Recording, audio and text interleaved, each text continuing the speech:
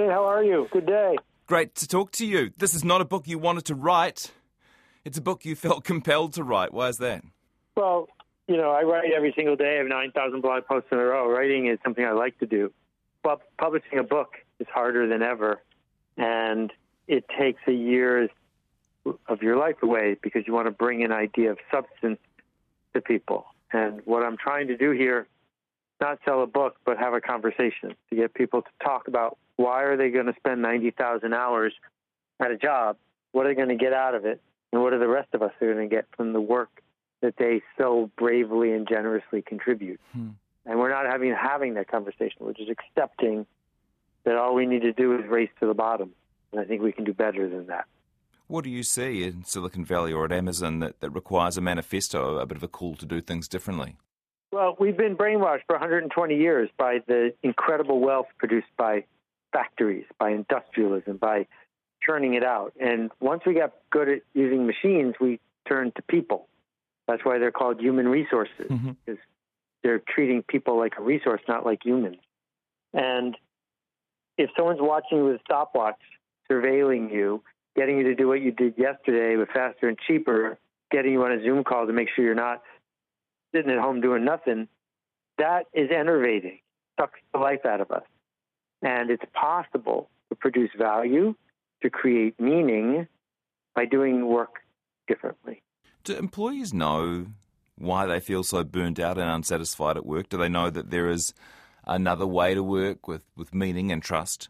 Well, I think they know they've been lied to and manipulated for a generation. The factory came to people and said, here's the deal. You come to this building where you don't want to go and do what you don't want to do, and if you do it with obedience, we'll take care of you. And that deal has been broken over and over again with layoffs and downsizing and outsourcing and robots and AI. And people are saying, I get it now. This is not what you promised. So you've got quiet quitting and great resignations and just people feeling exhausted. And the answer is not to do less. The answer is to raise our standards, turn it into something that we want to enroll in, the change we seek to make. And companies and organizations and institutions that do that get an enormous amount done, make more money, have more impact, not because they've tricked people, but because they've aligned with what people truly want and need. Yeah, make more money, though it's not all about the money. You asked 10,000 people around the world to describe the best jobs they ever had. What did they tell you?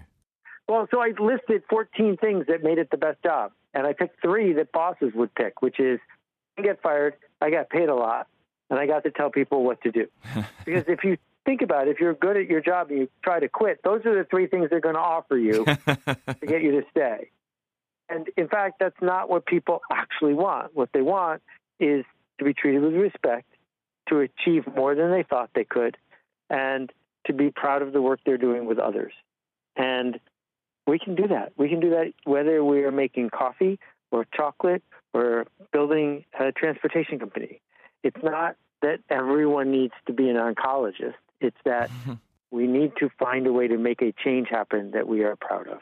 Employers often complain that young people just aren't willing to work hard today. They've been coddled too much, or they won too many trophies for participation on their way through. Do you see that at all? Is there anything to that? Well, young people are really smart. They're saying, well, what's in it for me? I get what's in it for you, but if you watch those very same young people go to play football or watch those very same people engage in something on the computer that they like to do, they're not lazy. They're totally engaged. They're smarter than the bosses ever were when they were their age. And so what these people are telling you is not that they're lazy. They're telling you that you're making a bad deal. And if you go to people and say, this is the change we are going to make together, and I'm going to treat you like the kind of person who has options, it's amazing what humans can produce, particularly working in sync, particularly when they're connected by computers and by a mission. You have a bee on the front cover of your book, and I should say that the bee hasn't always been held up as a sort of an ideal of the way that humans work. I think there's a term, working like a drone. it involves keeping your head down and being one of the masses. But what is it about the bee that you like as a metaphor for the kind of workplace culture that we should be striving for? Well, we know that the best bees in the world are in New Zealand, so I'm a fan. The thing is, misogyny runs deep, and almost all bees are female. And so this whole idea of worker bees and everything else, it's all mythology. In fact, the typical bee in its entire lifetime only produces 1/12 of a teaspoon of honey. And yet, the honey they produce is enough to sustain the hive and feed the people who built the hive. The bees are organized without an organizer, coordinated without a coordinator. They are selfless. They are connected. They understand what they are there to do. And it's not mindless. It's the opposite. It's mindful. And we can learn an enormous amount of the bravery of the bees, the way they leap when they sing the song of increase. And we can also learn from the song of safety, which is what happens after they go feral. They only have 3 days to find a new place to live. And they hunker down and they form a tight ball and they're paralyzed. And humans shouldn't do that. And the bees have figured out what to do when that hits, which is to find the place to go next, the work that they need to do next. Yeah, maybe part of the problem with humans is we let fear take the wheel. We fear unemployment or maybe a loss of reputation at work for asking for things to be different. You've got a nice way of thinking about that. You say we should dance with fear, and that involves a move from safe to significant. Can you tell us about the song of significance that gives your book its title? So what it means to be significant is that you have found meaning, that you would be missed if you were gone, that you made a change happen, that you did work that matters. And if you work in a place that can't tell you who they're trying to change and the change they seek to make, it's really unlikely you're going to find significance. But it could even happen if you're a barista. If someone's willing to pass 3 other chain stores to get a flat white from you instead, because you looked them in the eye and you remember what they said yesterday and you're able to be a human with them, you didn't just make them coffee, you made them better. And that is available to so many of us because fortunately we don't work in a uranium mine. What we get to do is make decisions, not stuff. We get to make a difference. And it's possible, not because the boss is going to come in tomorrow and decide, oh, that's the way everything works, and not because you can change it all by yourself, but because we can have the conversation about it. How do you get that feeling of significance when you are in a job that feels insignificant? Is that a failure of leadership if you're in a job that feels that way? Well, most of the people who are listening to this have enough freedom at work to do something like start a book group without getting fired. A tiny step significant. That the way that we can start adding meaning to our work is not by changing everything in one day, but by finding the smallest possible unit of contribution, of generosity, what I call a ruckus, showing up to make things better. If we do that just a little, we will find something, and then tomorrow we will get to do it more. And if you work in a place where that is not permitted, then you should probably go work somewhere else. Because you do have to work. You don't have to work there. Can you tell us about the car wash and how that sings the song of significance? Okay, so do you have many car washes in the less car-centric part of the world where you live? Yeah, well, I would say, maybe half of service stations would have a car wash, maybe a little fewer, but everyone knows what one is, yeah. Great. I just wanted to make sure I wasn't going to have a cultural problem. All right, so a car wash is as robotic as it gets, and the goal of most car wash owners is to lower the price as much as they can and still make a profit to get volume. And a guy named Thomas Deary, whose brother was developmentally disabled and on the autism spectrum, saw that his brother was never going to be able to get the kind of job that he thought he deserved. So he started a car wash. But this car wash isn't optimized to be cheap. It's optimized to create positive working environment for the neurodiverse people who work there. Mm-hmm. And the astonishing thing about the Rising Tide Car Wash is it makes a great profit. And he opened a second one, and it paid for itself in 90 days. Because the people who go to that car wash are finding, just in getting their car washed by eager, enrolled people, that it's worth extra to do that. that they'll pay a lot, but they'll get more than they paid for. And so if we can do this at a car wash with neurodiverse people, what could we do at your business? And it could even be, a radio station, or it could be a service station. It doesn't matter what we make. It matters how we make it. I'm talking to Seth Godin. His book is called The Song of Significance, a manifesto for teams and the people who lead them. Of course, all conversations at the moment, Seth, turn to artificial intelligence, AI. Is this a moment when we should be thinking even harder about human connection and human possibilities at work? Yeah, that's a great point. Here's the first thing I would say is AI is going to change the world as much as electricity did. And if you don't think it's coming for whatever work you do that is mediocre, you are mistaken. It can already do mediocre work. So either you're going to work for an AI or an AI is going to work for you. We need to figure out how are we going to use this tool to do more of the human work of creating meaning, not less. Because if we race to the bottom, we might win, and then you have to live there. But what it's going to enable us to do is have a persistent, leveraged assistant who does things that we can write a script for. And what's going to be left for people is to write the script, not to follow them. What happens, Seth? What happens when an employer builds a culture where people take responsibility for their work? Well, so I based a lot of the stories in the book on the work I did as a volunteer for over a year, building a book called The Carbon Almanac, a very complicated 97,000-word, illustrated, footnoted, fact-checked book about the climate. And every person who worked on it, more than 300, was a volunteer, including me.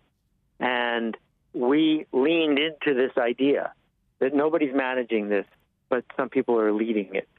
We leaned into the idea that you could make a big promise and keep it, incrementally contributing. And the proof of it is that we created this 97,000-word book ahead of schedule after less than 5 months without one significant error. And it was difficult, challenging work, and no one got paid to do it. So I'm not saying workers don't need to get paid. What I'm saying is that if you create the conditions for this sort of dance with each other and with possibility, you can do extraordinary things in a really small amount of time. And we're seeing this with computers, but also without computers, people doing this in community that humans have for tens of thousands of years. And the revolution begins at the edges. Where do you start the journey to really change work culture? Right, to what you just said, at the edges. It's never going to start at the top. It's always going to be a few people who find each other, make a small contribution, and then do it again.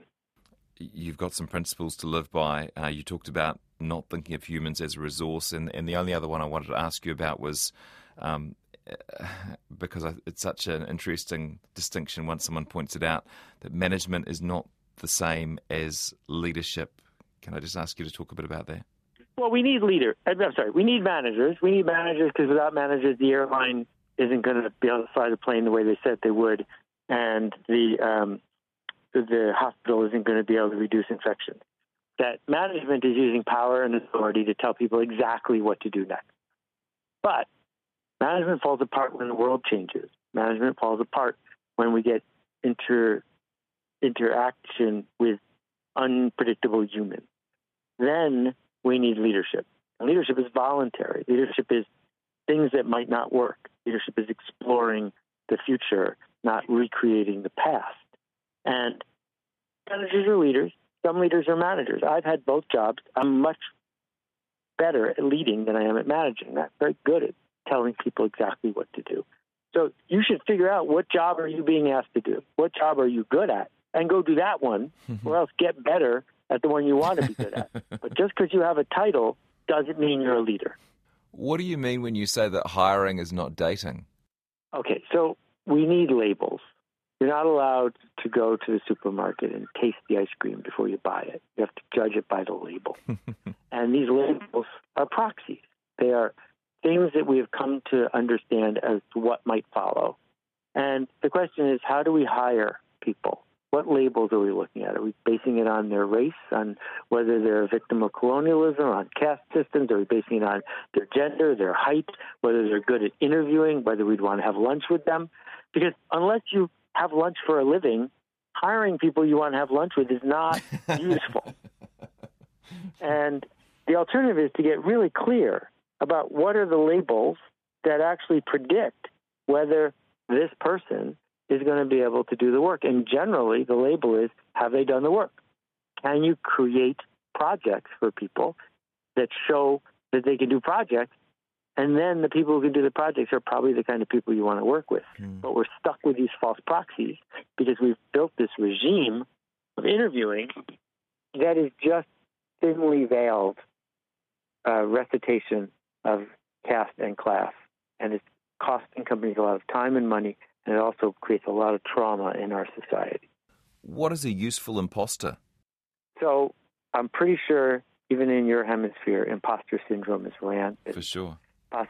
Imposter syndrome is that way, that moment we feel like we are a fraud, we are unqualified, we don't belong here. And people say, well, how do I get rid of that? And my answer is, you can't and don't want to, because it's a sign that you're healthy, that you're not a sociopath.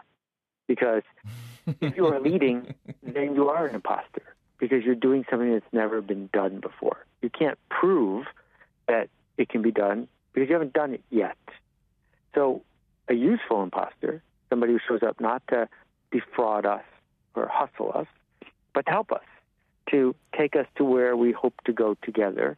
And they do that by asserting a future that isn't here yet. And if you feel like when you're an imposter, when you're doing that, that might be a sign that you're trying. And then our job is to figure out which promises we can make and keep them. Oh, there's so much more in the book too. It's called The Song of Significance, a manifesto for teams and the people who lead them. Seth Godin, thanks so much for your intelligence and your time today. Well, thank you for having me. Go make a ruckus. I appreciate you.